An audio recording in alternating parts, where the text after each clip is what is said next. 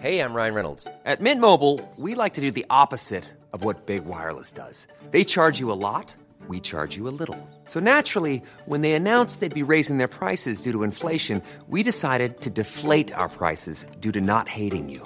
That's right. We're cutting the price of Mint Unlimited from $30 a month to just $15 a month. Give it a try at mintmobile.com/switch. $45 up front for 3 months plus taxes and fees. Promo rate for new customers for limited time. Unlimited more than 40 gigabytes per month. Slows full terms at mintmobile.com. Hey, it's Ryan Reynolds, and I'm here with Keith, co-star of my upcoming film, If, only in theaters May 17th. Do you want to tell people the big news? All right, I'll do it. Sign up now and you'll get unlimited for $15 a month and 6 months of Paramount Plus Essential Plan on us. mintmobile.com/switch. Upfront payment of $45 equivalent to $15 per month. Unlimited over 40 gigabytes per month. Face lower speeds. Videos at 480p. Active Mint customers by 531.24 get 6 months of Paramount Plus Essential Plan. Auto renews after 6 months. Offer ends May 31st, 2024. Separate Paramount Plus registration required. Terms and conditions apply if rated PG. Hello everybody and welcome back to the Two Norries podcast. I am your host James Ennard, joined by my good friend Timmy Long. Hi everyone. Rowan is on the deck. Say hi, Rowan. Hi, Rowan. And we're just waiting for two patrons to come down and observe a podcast and sit on the couch in our lovely new studio. This is our second week in the studio, and it's going to be our third podcast down here. I've been very happy with the last two. Me too. Going forward, we're going to lead into the upcoming interview with a short 5 or 10 minute piece from me and Timmy. So this is it. Timmy, how are you? I'm very, very well, James, mentally, but I feel a little bit under the weather at the moment. You look a bit ran down. Yeah, I'm a bit of pain. My body is, my bones are all rattling inside my skin. So, is it cold? No, it's not too bad, but my whole body is vibrating, let's say that. Is it just ran down from work? I think so. The kids were a little bit ran down last week and there was no COVID, thankfully. But, and Tommy, my brother, got one as well and he'd no COVID. So I had the flu myself. I was out of work for 3 days, but it wasn't COVID, thankfully. It's the change of the weather. It always happens, the change of weather. And it happens in March and April as well when we go from the cold into the hotter weather. Also as well, over the last 2 years, we've been so careful with hand sanitisation and masks that our immune systems are probably weakened. And now things are being relaxed again and we're getting hit with all this stuff that we would have fought off easily. But because we've been so careful, our bodies like, we don't need to be so strong anymore because he's washing his hands more often. But anyway, we did a podcast last night with Jory Murray and that's what the lads are going to be listening to after this. What did you make of it? Jory was, I found him to be a very, very nice man, very relaxed, mellow, you could see real sense of calmness around him.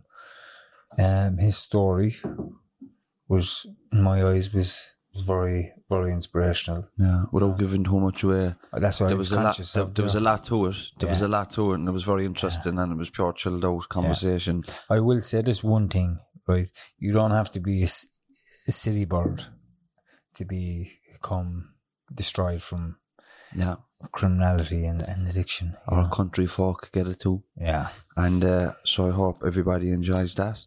This is the first podcast where we're having two patrons down to observe, and we'll be doing this regularly. Not for every guest, because it wouldn't be appropriate to have a live audience in front of somebody that may be uncomfortable with it. But Stan North is our guest tonight. And so we're having two patrons down, Deirdre O'Mahony and her sister, whom I can't remember right now. Is it in there? No, Enda cancelled. Oh, is she? So it's Deirdre and her sister, and we're just waiting on them there now. So it's great to invite patrons down. It is, and to get them to share this whole experience with them, because at the end of the day, they're the ones who pay it. Exactly. So, and just a shout out to the patrons again. Thank you so much for this. Everybody can see what we're after doing to the studio below here. And it's absolutely amazing, and I hope everybody gets an opportunity to come in here, every one of you. Exactly, and no, it's great, and we've got big announcements coming as well this week, which we will hold back on for now. So, without further ado, we will introduce Jory Murray, and we'll see everybody next week. God bless. Hello everybody, welcome back to the Two Norries podcast. I'm your host James Ennard, joined by my good friend Timmy Long. Hi everyone. Say hi Rowan. Hi Rowan. Rowan's on the decks as always. And this week we have Jory Murray down from County Loud. Jory Murray, you put on events where you help people to fulfill their potential and overcome obstacles and all other sorts of stuff. And you're a life coach. and you're an author, and you've got an interesting story. But for the people that don't know you, first of all, thanks for coming down to meet us. Thanks for having me, guys. It's not exactly around the corner.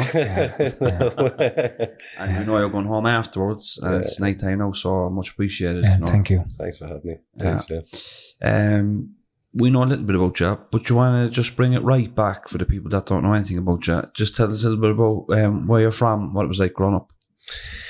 Okay, so I live in a little village called Talonstown in County Louth. I'm living there 12 years. I used to live in a County Monaghan town called Castleblaney. When I was growing up, when I was a baby, I was fostered into my cousin's family, and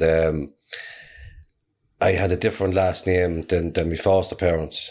So that left with a lot of bullying at school, and it left with me when I was growing up. I didn't really feel belonged and stuff like that, you know, and I got a lot of bullying at school, you know. If anyone wanted to deny me, they'd say, there's Jerry Murray there, he's no more than father, you know. I was fighting talk from back then, you know, really, really annoyed me, you know. But, so I didn't get off to a great start in that end, you know, but I can remember coming home one time, off the school bus, and there was this Garda car sitting at the driver. Now I was only 11 years old like at the time, and I basically, cut a long story short, I write about in my book why I was arrested and that, but I was arrested in the wrong and I was took away. The guards took me away. I was only 11, and they made me admit something I didn't do, you know, breaking into someone's house and that. I honestly didn't do it, like, but I can see why they did think I'd done it, you know. So when they made me admit that, then everybody in my local area and that, if something happened or something like that there, it was me that got the blame for it then, you know. So I was getting the blame for all this stuff as I grew up and that, and it wasn't me that was doing it at all, you know. Really, really annoyed me. But so then I kind of, as I got older then, around 22, 23, I wanted to get me revenge with the guards and that, so I used to kind of just really taunt them all the time, and I would have been known to be a really good driver in a car, you know, and I used to be chasing them and winding them up, and they never could catch me, like, you know. But now I done a lot of stuff to wind them up, you know. But I felt like, you know, it was my way to get them back for what they done, you know. Do you know, when you were a child in school, so you were adopted by this foster couple? Yeah. Did you get on well with them? Oh, I did. Yeah, they were great. They were actually my cousins. So yeah. No. So you were it was kept in the family, but I suppose you might still have, like, did you still have a feeling of like abandonment, or like did that have an impact on your mental health growing up? Like, did you experiment or? Of course it did. You know, like, you know, I was seeing psychiatrists from a young age. Like, you know, I was depressed from a very young age. Like, I remember when I'd be going to school on the bus, I used to be looking out the window and I'd be looking at a lake, like, and I'd be thinking that if only I had the balls to do it, like, you know, I never really wanted to live, like, you know, so I was putting a lot of strong medications from a very, very young age, like, you know. Really? Yeah. What was school like for you? The bullying, but with like academically, were you okay in school or? No. Like, in school, like, I would have been the worst student in the school, like, you know, the school teachers used to tell me I'd never be any good at anything, like. What about sports? No. Just a good driver. Just a good driver. That was it, you know. I was brought up on a farm too, so, you know, I was what kind of a farm? Oh, we had cows, and, you know, it was a big farm. We had two separate farms, you know, but... Tough work? Tough work, yeah. It was tough work back then, it was, yeah. You know, bales of hay and all that kind of stuff, you know. But, do you know, in the city, in this day and age, and you might be able to speak a little bit more to this thing because you've got kids at the moment, but in this day and age, especially in the cities, you know, with the PlayStations and phones and laptops and social media, I'd say it's a far cry from the childhood you experienced on a farm in Monaghan and Louth. Yeah, absolutely. You know, the things are changing a lot now, like, you know. You know, when you left school then, did you do an apprenticeship, or was it just to stay on the farm? Like, is that how it works? No, would you believe my first job was when I was 15, and it was making coffins. That was my first job, making coffins. That's the first I know we've heard here. Yeah, making coffins. I was a carpenter making coffins. That was my first job, yeah. What was that like? How did you get into it? Was it just? It was just through a friend of mine got me the job at it. He was at it, and I enjoyed it. I enjoyed working with the wood and all that kind of stuff. Do you know, like when you look at caskets and coffins, like the serious craftsmanship goes into them. I'd say. Oh, there is, yeah. The same work you put into a fitted kitchen and more actually. Go out that because they are expensive, and some can go for up to €10,000, even beyond that. Yeah. Did you stay at it for long? About 2 years. Go out, and what happened after that? I went working on pianos then. Would you believe it? Restoring pianos. Yeah, different stuff. Interesting though. Yeah, talented. Pianos are very technical, aren't they? Yeah. So good with the hands. Yeah. I enjoyed that. After how long were you doing the pianos for? I was doing that for probably around 3.5 years, 4 years. Do you know? So you're in your early 20s there. Were you getting involved in trouble around? I wasn't too bad around that age, but when I was 21, I decided I wanted to meet my biological dad, and so I had started my own business at this time. Now I started my own business restoring furniture myself, on my own, and I enjoyed it. A lot of time to think. So I was thinking, about my dad and all that, and I says, I'm gonna go and meet him. So I went down to his place of work, and he wasn't there. And I left my phone number and he called me that night, and so I was very excited about, because I was thinking, does he look like me and all this? What's his same personality? So I was very excited about meeting him, and I really had my hopes up about it. So he called me that night, and I answered the phone. He says, "Who's this?" And I says, "Gerard Murray." He says, "I don't know you." I says, "Gerard Murray, your son."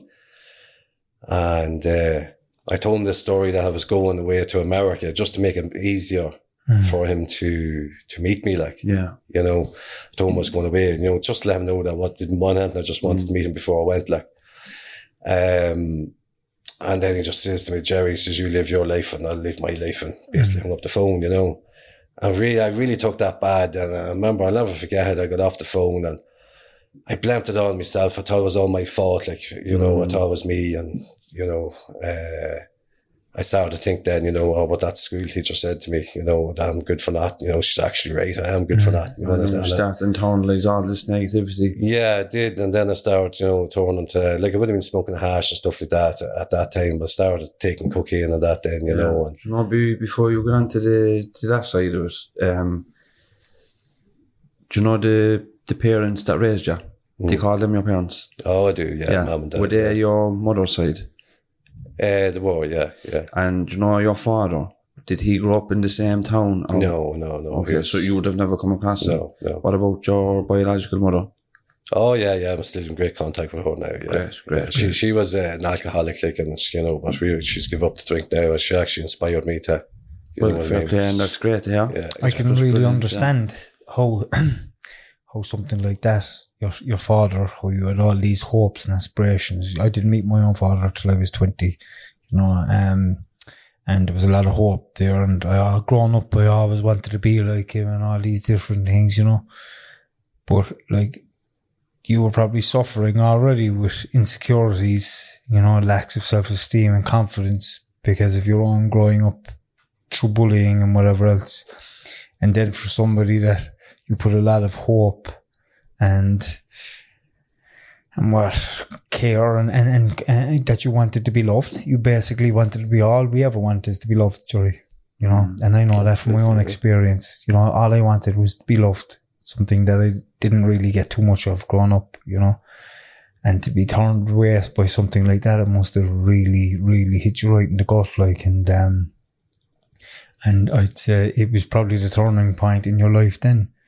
Maybe going down the wrong road or the drugs and everything else. When you think about it, you probably, as soon as you picked up, it was probably going to end up bad for you, because you had these underlying issues, And we've had a few people onto us actually recently, people that have been in similar circumstances to yourself.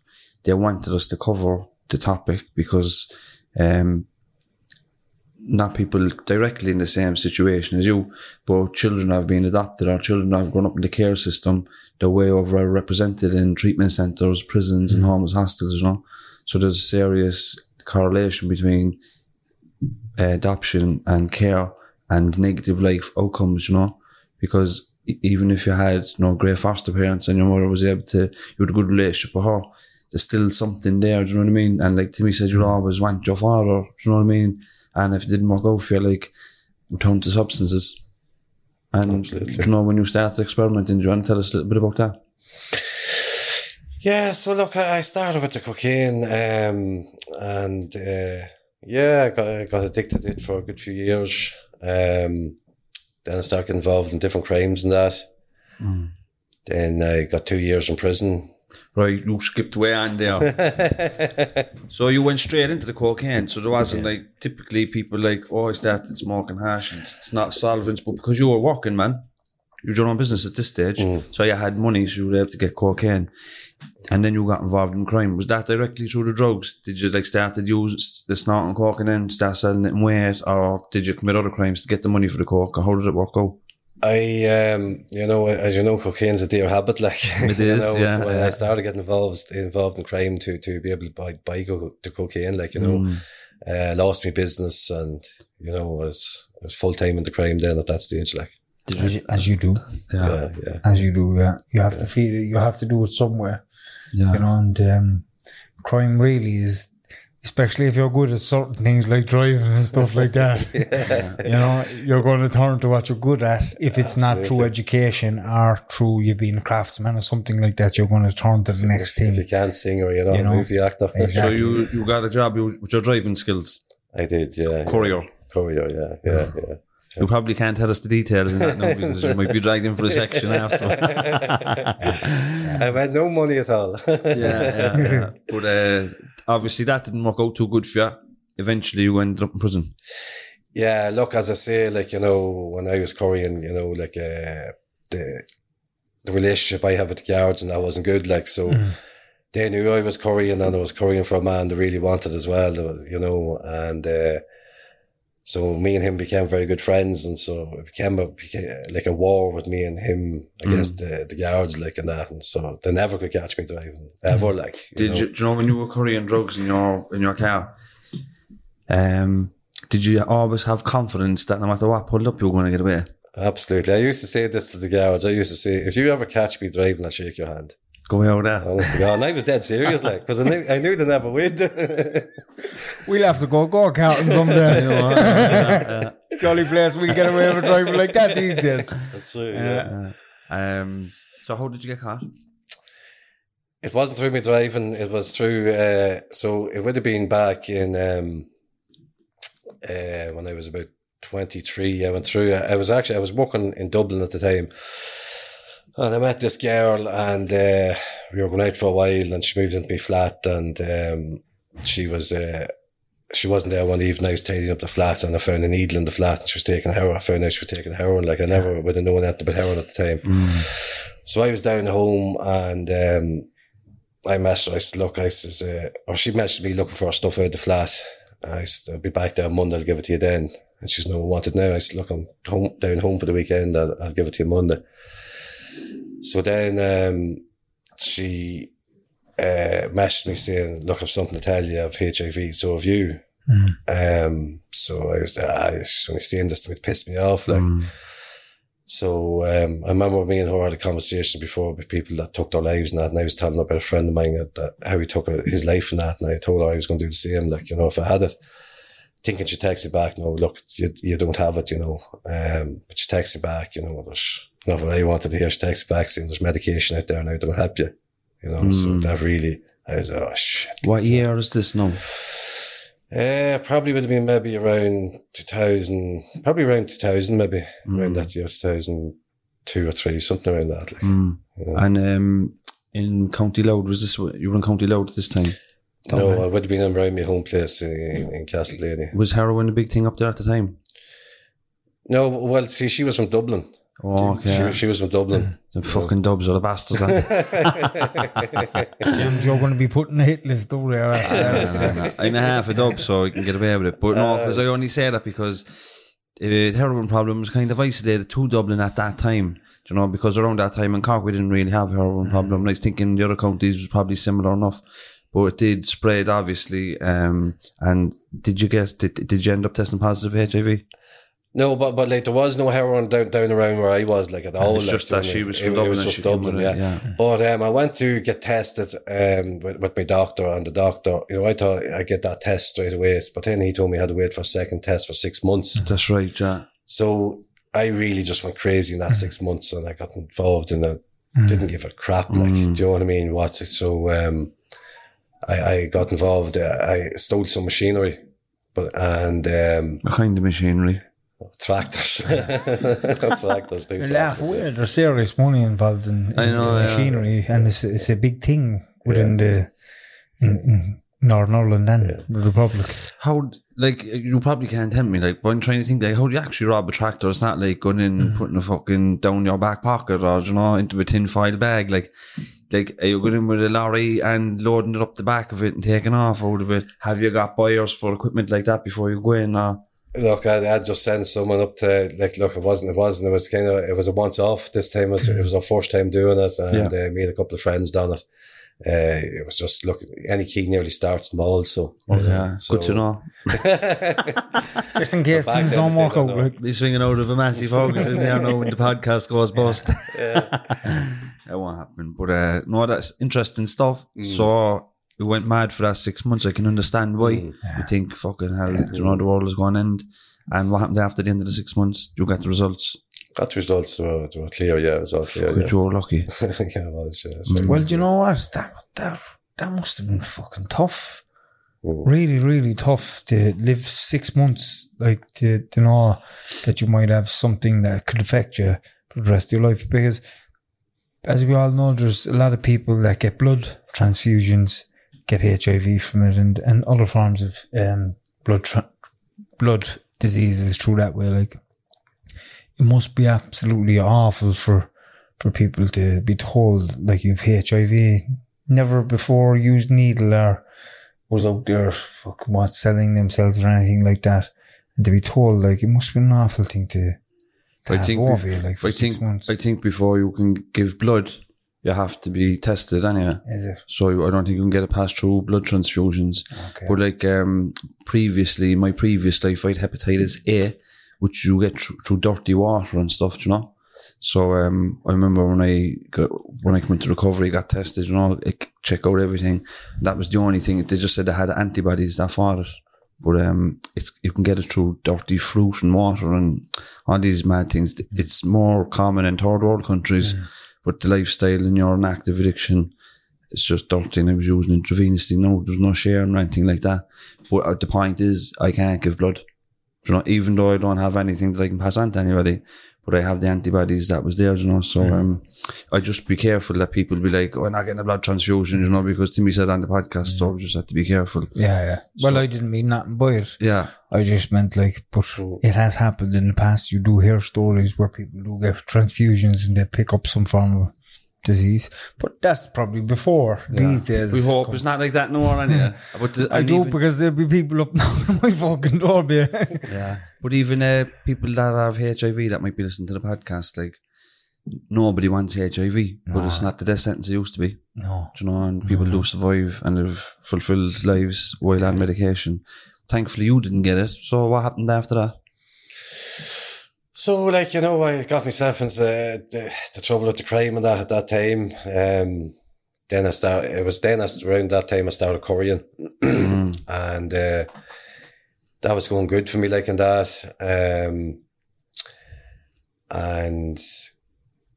But like the guards really, really, really had it out for me, and they were just torturing me, like, you know what I mean? They really were. My friend, no one could even hang with me or torture anyone who was hanging out with me. They really, really, really wanted to really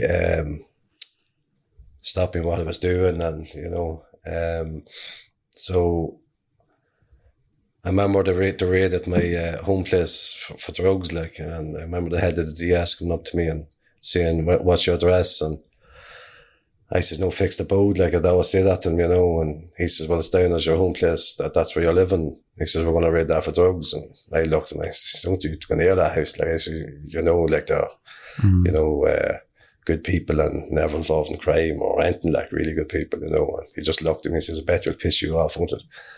And next morning he went out and raided the place for drugs, like, you know. So you know, that was only one bit of it. Like, you know, they were just absolutely torturing me, and they arrested me one time, and I had a fear the other one arrested me, and I went and I cut my wrists in the cell. And in the Garda station? In the Garda station, yeah. They played me pocket. They didn't get it, like. Cut my wrist in 3 places, like, and when it had done, then I said, oh shit, what did I do? I actually, you know, I want to see the blood coming out and everything. I said, oh no, I don't want. The next thing I went up to press the buzzer, and there's no blood. The buzzer was broken, like. So I just lay back then. We're lucky enough someone came to check me after a few minutes, you know. Can I ask you about the time when you cut yourself? Like, what's going through your head? Are you depressed from drugs, or is just the lifestyle getting too much for you? Have you enough? Or I was taking a lot of cocaine at the time, and there was a lot of anger in me, like. There was a lot of anger in me against the guards, like, and, you know, it was just a release, like. Yeah, my head was just all over the place, like. So there was a lot of drugs and too, I suppose. It's a way away from feeling what's going on for you. Yeah, well, look, it was, I feel like it was done through anger, like. Really was done through anger, like. To say that, people that self-harm like that, like, they're so much internal emotions that they can't handle, and internal pain that they couldn't takes you out of your head, and the focus is around that, you know what I mean? So it's like it's like takes coping skills, you know? Makes sense too, doesn't it? Yeah, because when you cut your wrist, like, fucking hell, you're out of your head, then you're like, oh my God, I'm bleeding, you know? So, there's a sense of relief from it as well, because when I was young, I would have self-harmed as well. But there was a sense of relief seeing yourself being cut and blood coming from it. There's a sense of, do you know, it takes, as you said there, James, you were spot on, it takes you out of your head, and now you're focused on this, and there's nearly a little bit of, will somebody notice and give me a bit of attention? Yeah. You know, that's because I wasn't getting very much attention at the time, but when they see that, it's negative attention, but it's still attention. It's like physical pain is probably easier to handle than emotional pain. Yeah. Do you know? Okay. It's like if you're in emotional pain, then you cut yourself and next you feel relief. Yeah. If you feel relief in physical pain, it means obviously. But the guards, they arrived eventually. Yeah, they did, yeah. And the ambulance drivers come in and took me out. And, well, actually, on the way out, then the guard that actually said that to me, berating the home place and that, he was standing there, and the ambulance driver says, why'd you do that? And why'd you do that? And I says, because of him there. And I went for him, and I had to put the guard actually in the cell, because I was gonna, you know, but I know. So I got brought to the hospital, got stitches in my arm and that, and bandaged up. And then it was a few days after that, then I got arrested again and brought to court, and I bandaged all around my arms and that. And they arrested me for breaking bail conditions and sent me to Clover Hill Prison. And to me, to this day, I think the guards had some kind of connections with the governor over the prison, because they left me in the holding cell for 7 days, like, with no clothes on me, it's freezing cold, like, pure torture. So I was I got out the padded cell, like, for 7 days. I was in there for 7 days, got out of the padded cell after 7 days, and into the prison then. I was there for a total of 3 weeks, like, and I got out of the prison. And did you know anybody in there? No, it was remand prison, you know, like, they're not just you know, you know. So for people that don't know fuck all about prisons, Clover Hill is where people can go when they're on remand for cases, or they can go there. Like, a lot of people from Cork prison would go, if they got denied bail in Cork, they go to Dublin to the High Court for bail and go to the Clover Hill while they're waiting under court. But you were denied bail, or you were brought in off bail? Yeah, I was being brought in for break of bail, yeah. And you were in there for 3 weeks? 3 weeks, yeah. It's your first experience in prison? First experience, yeah. It's a tough one, isn't it? Especially, yeah, it was a tough one, like, you know, when I come out, I just turned my life around, like, in a positive way, like. What was it like? What did you do when you got out? I got out, went to a friend that had a business that was involved in furniture and that, and I went to him and asked him, could I get a partnership in his business? Well, could I do my own? Would he rent a bit of his shed to me, like, you know, so I could do my own stuff, like. And he said he would. And it was in my local village. The workshop was behind the Garda barracks, like, right behind the Garda barracks. And I was carrying up furniture every day and putting on the footpad for sale and that. And the guard just come up to me and said, fair play if you turn your life around. I wouldn't drive or anything, like, you know what I mean? I just caught myself on. I said, no way do I want to life for that prison stuff, like, you know, it really woke me up, like. Yeah. So turned my life around, and I was enjoying, like, really enjoying life, like, for the first time ever in my life. I was really, really enjoying life, you know. And Now, in regards to the machinery took and all that, like, yeah, it was all left back, like. So I didn't feel like there'd be much about that. So I was still waiting for that court case, like. So the machinery took was all left back. So that court case was still coming up. So I came up, I had that business going for maybe about 9 or 10 months, like. Then I went to court, and the sergeant basically stood up in the stand and told lies, like, said to the judge, I don't know anything about Jerry changing his life around or anything about him having a business, or really just sent me down, like. You know, so I got 2 years that day that I didn't expect, like. Then I got 2 years. And where did you go for where were you sentenced to? Mountjoy. Is that where people from Louth go? Yeah, well, I was sentenced in Monaghan, so I was. So you're sentenced to people from Monaghan, they go to Mountjoy, is that typical? Yeah. Okay. And what was it like in there? Culture shock? Brave shock again, yeah. It was a brave shock, like, you know. It was a brave shock, like. Especially if you're after turning your life around. Yeah. And then to go into court and be given a prison sentence, and to be going in there then with a good space in your mind, and into the negativity. You're going in there then and you're caught up in fight or flight. You know, the adrenaline's pumping through your body because you don't know what's going to happen. You know, you're walking down the landings and they're all just staring at you, you know. It's a tough environment to be put into, like. It was tough. And I think what annoyed me more was, you know, I knew that the guard, like, I knew it was him that just wanted to send me down, like, because when I got to 2 years and I was in the holding cell, in the barracks, like, he came down and he lifted the latch up, and I could see someone give me the finger, like, and I went up and I looked out, and there it was, he looked through the latch, like, and there he was giving me the finger, like, you know what I mean? So more or less, I got you, like, you know, but, yeah. Did you know anybody in Mountjoy? No, I didn't. So, do you know when you went in there first, how did you integrate it? Like, well, funny enough, now, when I got sentenced, there was 2 guys there that got sentenced same time as me, and they got 12 years, like, and we were in a holding cell in Mountjoy for about, well, they were there for about 3 days and they got moved out, like, but I got on well with them guys. They were from Limerick, and then I was in that holding cell for about 6 days because it was overcrowded at that time. Then I got sent into a four-man cell then. But there was a guy there, and look, he was probably in a prison all his life, but he used to leave a syringe under my pillow at night, like, do you know what I mean? So what can I say, like, do you know what I mean? Yeah. At that time, you know, so. Did you start using heroin inside there? Not at that time, no, not at that time. But I did start heroin when I was in prison, yeah. Okay. Was it in Mountjoy? No, so I got moved to Portlaoise, and I says I'm going to make the best of a bad situation. I got stuck into the gym, and I was going to the gym 3 hours a day, and there was another guy I met, and me and him was training together, a big lump of a lad, you know, and then we got moved to an open prison, Loughlin House. And one day I was walking down, I walked into his cell, and there he was smoking heroin, like, and I was like, Jesus, and I just walked back out. First time I ever seen it, like. I seen needles and that before, but I never actually seen it on tinfoil. And then he came back up to my cell and he said, look, Jerry, it's not that bad. And I was there, I don't know, it's not for me, like.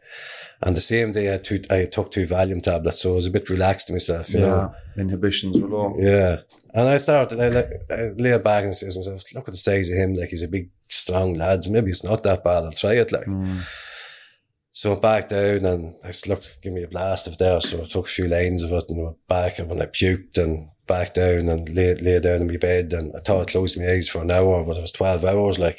And I said, geez, this is some job for passing time, like. I know. And then my 3rd time, like, I knew nothing about the sickness of heroin, like. I knew nothing about it, like. Farmer boy, I suppose, you know, but never knew anything about it, like. So the 3rd time I took it, I says to your man, I says, geez, I don't feel well myself, you know, and he said, that's a sickness. I said, what? Sickness? What do you mean sickness, like? You know, and he says, you need to cure. So that's when actually, if you smoke heroin for a few days for a period of time, and then you don't have it, you go into physical withdrawal. Like anybody that takes any opiates for a period of time, people that are addicted to painkillers like Nurofen, any codeine based, if you take them for a period of time and then you don't have any, you'll be physically sick, and that's kind of the physical dependence, you know. So you experience that up there. You know, in Loughlin House, it's an open prison. It's in Cavan. Is there any like urine tests or anything like that? Oh, there was, yeah. And did we ever thrown out of there for it, or we have divided, or? No, I was thrown out of Loughlin House, but not for that reason. That's another story. Go on, sure, you might as well tell us. So I'm here now, I may as well tell you, right? So, if you're comfortable. Yeah. Look, it's all in my book, so, exactly. It's all in my book, so I'm not, If you're comfortable, we'll talk about whatever you're comfortable about, because your story is very important. Yeah.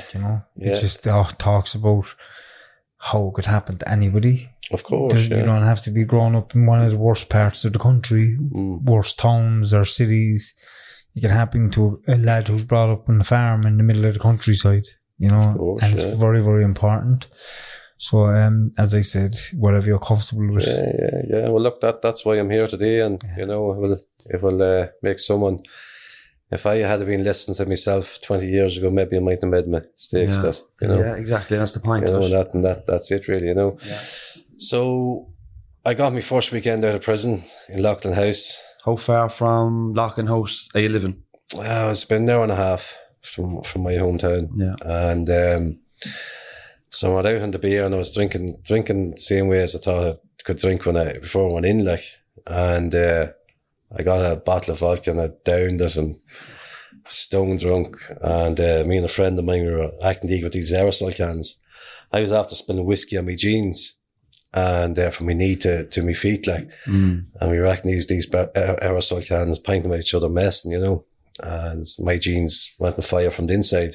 And I was that much drinking, I didn't know my fucking legs was on fire.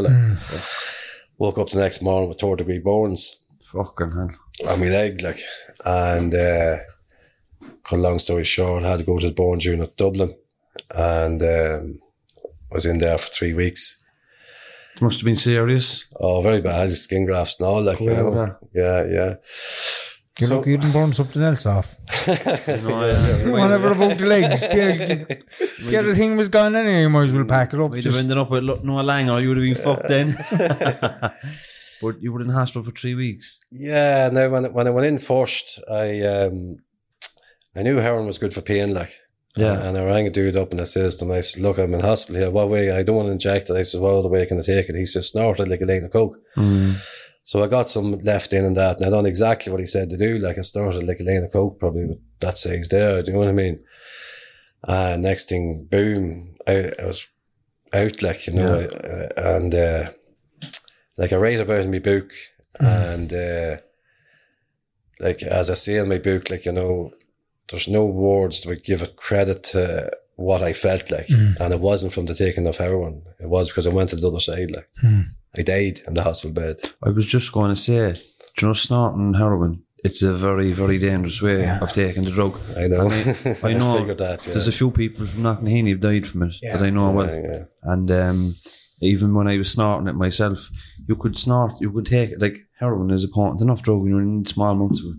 And when you smoke it, obviously it takes time, because it may take it 15, 20 minutes to get through the bag. But when you snort it, you take the whole lot of it. And it doesn't hit you straight away. I've injected too, so when you inject the drug, it hits you like that. As soon as you go into the blood, you're gone. Yeah. But when you snort it, you don't feel nothing. And then it creeps up on you. And then before you know it, you're fucking killed. And so let's say if you, and this is my experience, but if you snorted a bit of gear, you might give it 5 or 10 minutes, and then you might take another small bit, and then before you know it, you're unconscious. And what the whole moral, what we're trying to say here is, do not snort heroin. Or if you take full stop. Don't take a full stop. If you're going to snort it with somebody next to you. But where people do get confused around the heroin, and some films or series, whatever they might be watching at home, people are snorting heroin and they're looking at them getting a buzz off it or whatever. That is not the reality of it. Heroin can kill you immediately. It shuts down your respiratory system. So especially if there's whatever mixes in it these days, that fentanyl or whatever else. That can kill you like that. But the heroin tells the brain stops telling the lungs to move, basically, and your lungs just stop breathing, and it suppresses the respiratory system. So that's what happened to you. Lucky you were in the hospital when it happened. Oh, yeah. Yeah. You think about like fellas that are down in their bedroom. That's how fellas are found dead, you know what I mean? And the longer you're under, like, the brain damage happens then, you know. So if you're found, you could have, you know, damage, you know, that you can't undo from lack of oxygen to the brain. We know people like that, told me. Yeah. But you were very lucky, Jerry. Blessed, yeah. What was it like when you came around? What was it like or what's your memories of that whole time? Look, I went to the other side, and all I could feel was just pure love and peace. Do you know what I mean? And I didn't want to come back here. You know, I thought the doctor that had the defibrillator shocked me. I thought he was like, you know, he's the devil. Like, you know, why are you doing that? Like, just leave me. You know,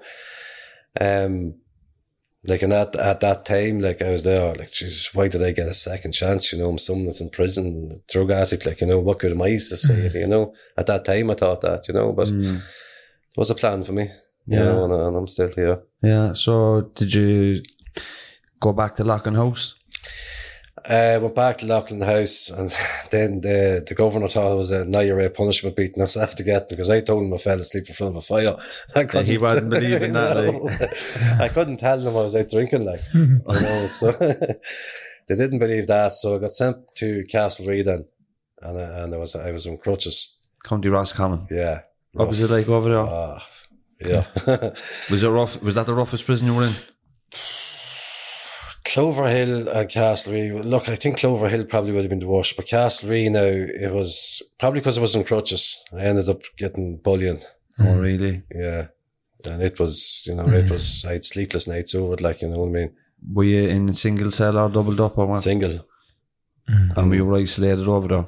Like, no, I was just, it was on the landing, like, single cell, yeah. And you know, like, when you're in Castlereagh, you're being bullied, like, have you any friends over there? Do you know anybody over there? Or? You see, as I was saying there was two Limerick guys that so I became very good friends with them. Actually, you know, they were godsend through my sentence, like, you know, so I became good friends with them. So I had their number, like, I took my phone with me from Loughlin House back to Castlereagh, so I had my phone with me, like. Illegally. Of course. That was probably inside the bandage. For giving out all the secrets, you know. Something like that. Yeah. But, you know, so I called them guys up, and I said to them, you know, like, I'm getting hassled here, like, you know. And they said, look, we'll sort something out, because they're big connection, these guys, like, you know. But the guys was coming in, about 5 days passed, and I couldn't sleep at night. I was off the crutches this stage. Couldn't sleep at night with just pure anger, like, you know, with these three guys coming in all the time looking for me fags, like. And then one morning, so I just started getting myself back in shape again, exercising my leg and that, you know, so I was able to walk again. I was off the crutches, and then the ringleader came in his own one morning. But I was set. I was set to take the three of them out on my own. Like, I had enough, like, at this stage. So it all planned out, like. And so when he came in his own, when he came in his own, I banged the cell door over, like, and I kind of choked him against the wall for a while. And he was shouting and roaring, the prisoner, or the screw came up and opened the door, like, and he looked in, and he knew what was going on, like, but he didn't say anything. I didn't get in any trouble about it or anything like that.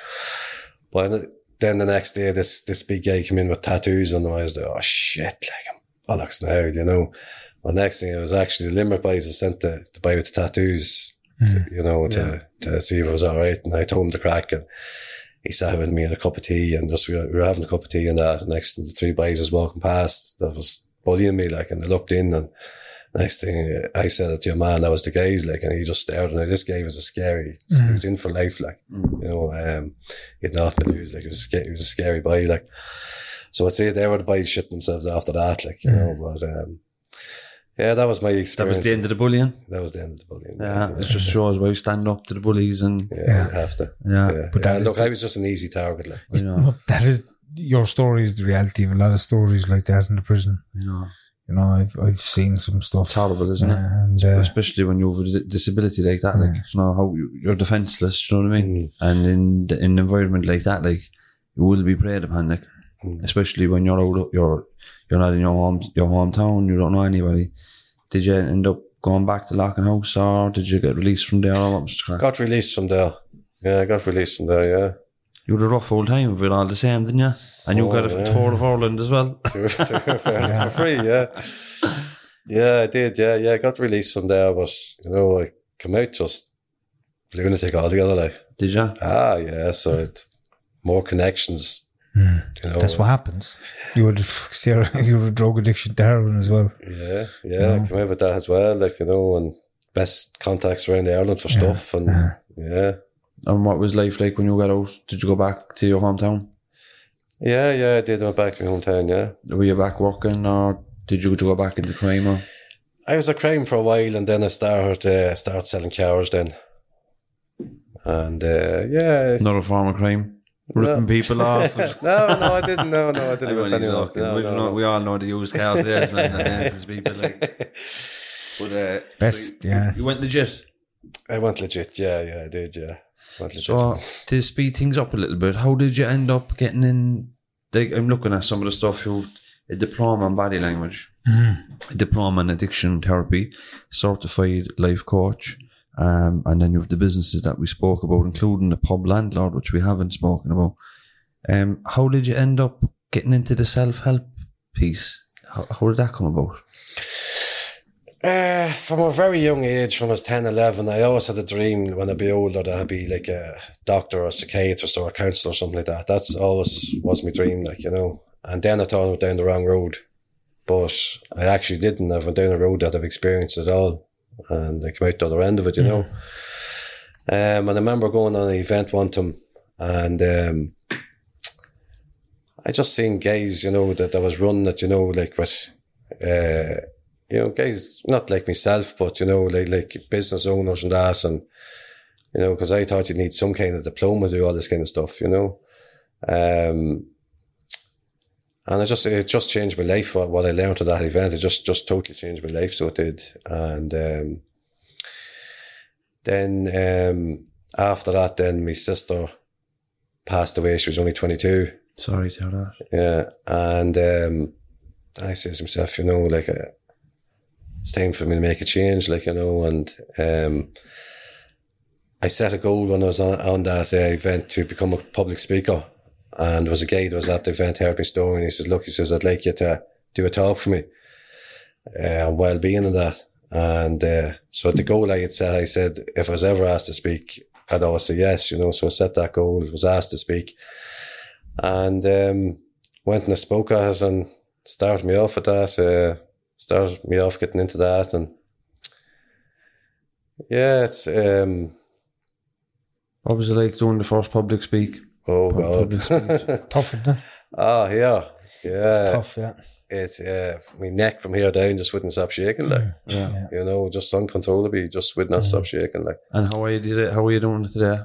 Yeah, look, I'll give you an example. So the way when I run my events, I was running one there in August, and there was a couple of people that was coming us in this game longer than me. They're in it 15, 20 years, like, coming to listen to me that and see what it's about. And there's a woman that works on my team with me, and she says to me, are you nervous, Jerry? And I looked at her and I says, do you know what? I says, I never was as confident doing something in my life as I was driving. You know what I mean? That's how confident I am in what I do now. I have the same confidence that I had when I was driving in what I do now. Yeah. You know what I get since we've sat down here at the table? I get a real sense of authenticity. Of just being real about what you're about and who you are. And there's a real calmness around you as well. You know, it's just a really relaxed, and you can probably feel it as well. Oh yeah, pure relaxed. Yeah. Well, I feel it from you guys too. Like, you know, it's. Do you know what? Do you know, on this podcast, you just have to be yourself. Absolutely, As simple as that. There's no like nobody's talking about crime. Like, I was this big fucking mad gangster. It's not that. Yeah. This is just what my life was like. Do you know what I mean? For good or for bad. You know? Yeah. And going back to even the public speaking side of it there, it is a difficult process for any human being, but I'm sure at some stage in your life and in my life, we would have thought that, I could never do that. You know, but no, it just goes to show that any human being can do absolutely anything with their lives. They can become a public speaker. They can become a doctor. It's all about how much they want it, you know, and it's also about a massive part is about overcoming those fears. You know, you're going to feel a lot of fear. You're going to feel anxious. You're going to feel, you know, it's terrible, you know, and I remember me and James were on the Claire Byrne show there recently, and there was cameras there, there was Claire, there was an audience there. My heart literally was beating completely out of my chest, and my mouth started going dry, you know, and I started laughing. In the middle of the show, I started laughing to myself, and saying to myself, what the fuck am I doing here? I looked around and I said, what the fuck am I like? What am I doing here? And I'm sitting in the chair and bright lights and all this. And next, all of a sudden, she says, and you, Timmy, can you tell us? And I said, next, these words were coming out of my mouth. I didn't even know what I was saying. You know, I forgot what the question was, you know. But the point being, I felt that feeling of really strong fear and anxiousness. Two of us did. Yeah. Two of us, we were speaking about it after. The two of us felt it, but the next time will be easier. Yeah, the next time. Absolutely, yeah. Public speaking there's a skill in it, you know, and part of the skill is trying to be composed and try to keep calm. There's a buzz out of it too. Oh, here, man, when I done my first talk, drug never give me that feeling. Yeah. I was buzzing. Yeah, absolutely buzzing, yeah. And you do your own events today. Yeah, Do you want to tell us a little bit about them? What are they like, and are they weekend events or they? Yeah, look, they're 3-day events. You know, I have had all walks of life come to them. You know, I have, like, if you go on to my Facebook page there, you'll see testimony videos, like, from school teacher, just all walks of life, like, do you know what I mean? And for me, like, you know, I'd be watching testimony videos of the people sometimes, and I'd tear up, like, because like that's my dream. Like, I'll give you an example of my next 3-day one I'm doing is on the 3rd of February and my birthday. Like, that's how much I love doing them. Like, that's nice. It's just seeing the results in the people. Do you know what I mean? It's just seeing them. You know, like, I've seen people, like, you know, come in nervous and, you know what I mean, suffer anxiety, and then just to see them after. You know, I just had a girl that there was at me one in August, and she was back. She was from England, and she was back there at the weekend, and she's just so calm. Do you know what I mean? Just so relaxed. And another guy was saying to me, I saved his life. Like, do you know what I mean? Like, to hear that stuff, like, so I'm living my dream. Like, but even I think what I think is very important about your events as well is they're different to everything else. It's about forgiveness. You base them on forgiveness and letting go. You know, that's very important. We had a brief chat beforehand about forgiveness. And forgiveness is a word that can be used a lot, but there's a lot to forgiveness, because forgiveness is also, it's attached to resentment. People, you know, but to be able to really forgive somebody is like, it's a feeling. You know, it's not just a word, I forgive you, but it's a feeling. So whenever you see a person that's connected to an experience with you, maybe a negative one, and it's to be able to feel love for them instead of complete resentment, or I don't like the word hatred, because I don't think it should be a word. Hatred is a really strong word, but forgiveness. Can you tell us a little bit about the word forgiveness and what it means to you? So I can tell you on my experience in forgiveness, you know, and the results, like, you know, so forgiveness is just one thing that I do at my events. Like, I go through a lot of stuff, like, you know, it's all stuff that I've put into practice in my life, stuff that have changed my life, you know what I mean? It's all stuff that I've played my life first before I teach it to people. But, you know, one of the things I really get people to do at my events is finding their purpose in life. You know, because when you find your purpose, don't stop in your life. You know, I've found my purpose, but everybody's purpose is different, like. Do you know what I mean? We all have a purpose here. So I show people like that. Like, my book's called You Can Do Anything. because you can, like. Do you know what I mean? When you find your purpose, there's nothing will stop you. Do you know what I mean? Because, like, you know, sometimes, you know, we give our energy to what's not serving us, you know, to getting the next bag of coke or getting the next bag of heroin. Do you know what I mean? We're gating our energy towards that. That's what we would be thinking at the time. That's our purpose. Do you know what I mean? But when you actually find your purpose from your heart, do you know what I mean? All the cravings or all your energy that's going to get them bags, next thing you put it towards your dream, like. So you're putting your energy towards something else, your passion, like, you know. So I help people find that, and you know, just show them how to do that.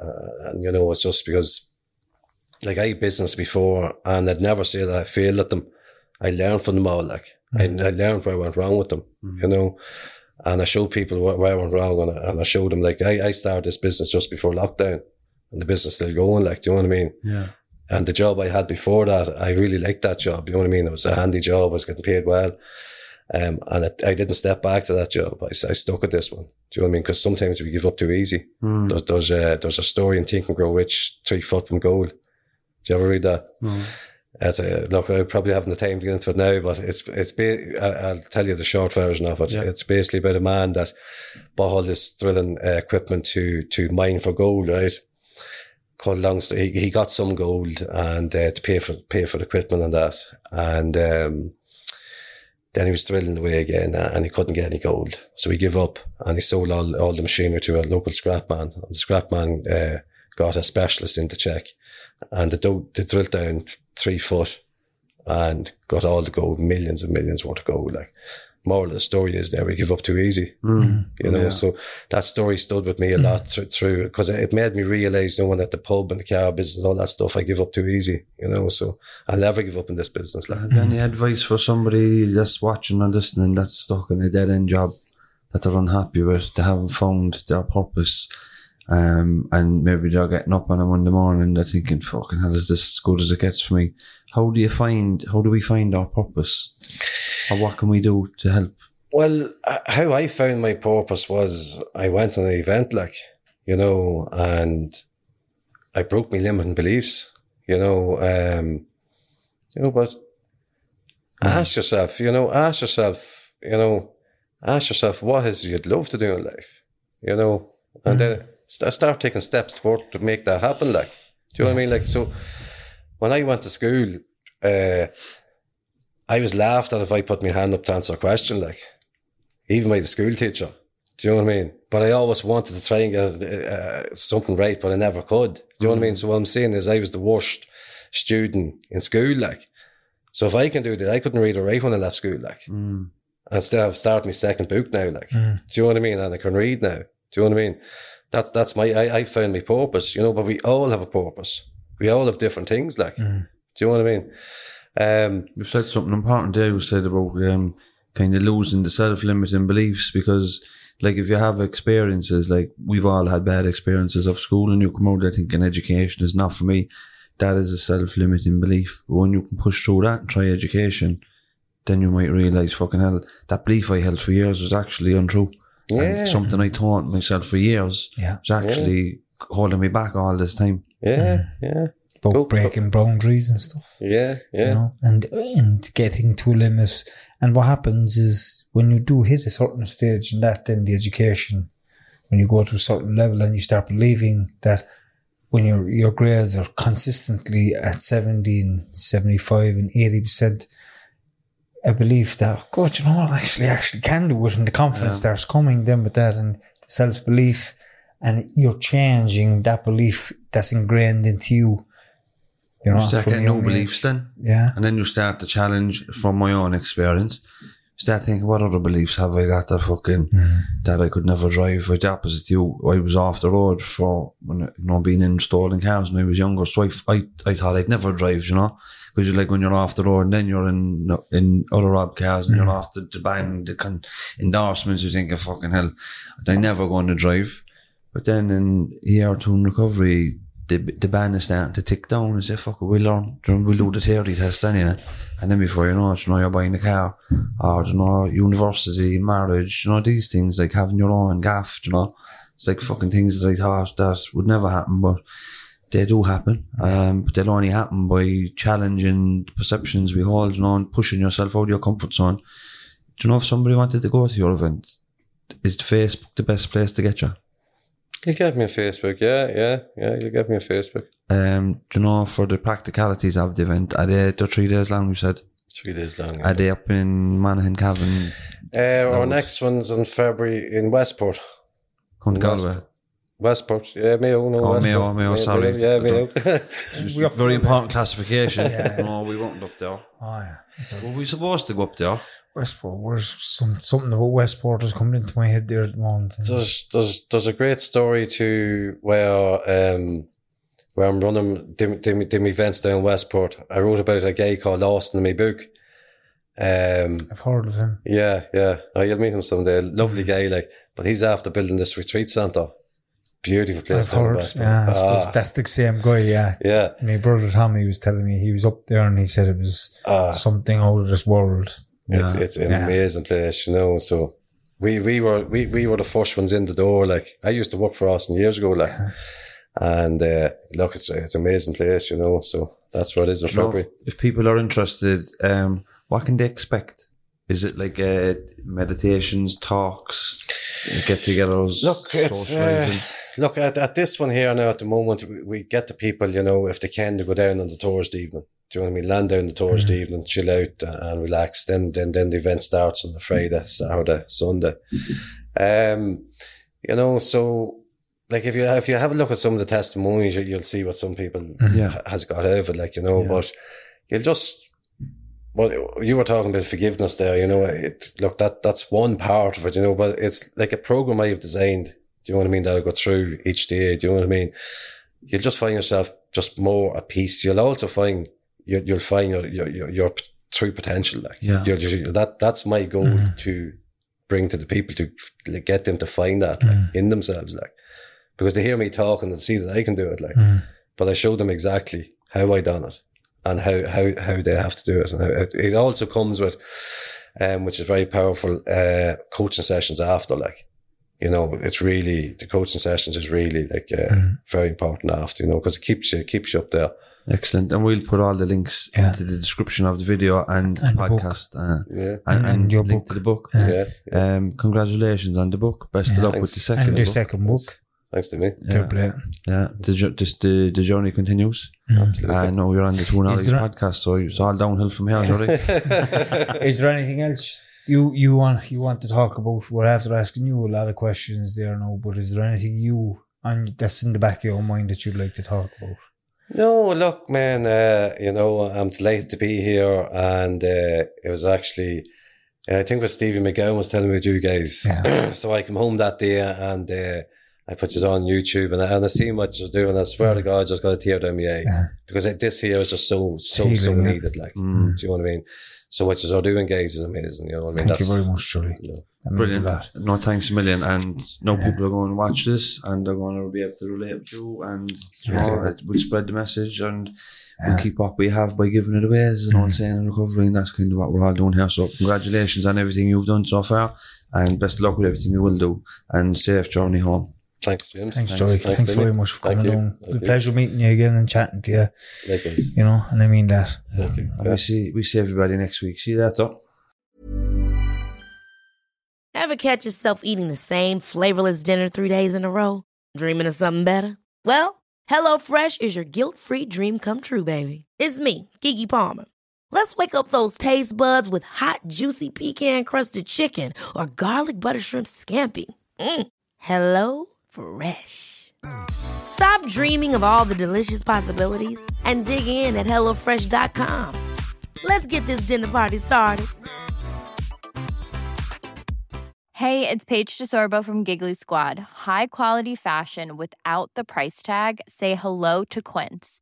I'm snagging high-end essentials like cozy cashmere sweaters, sleek leather jackets, fine jewelry, and so much more. With Quince being 50 to 80% less than similar brands. And they partner with factories that prioritize safe, ethical, and responsible manufacturing. I love that. Luxury quality within reach. Go to quince.com/style to get free shipping and 365-day returns on your next order. Quince.com/style.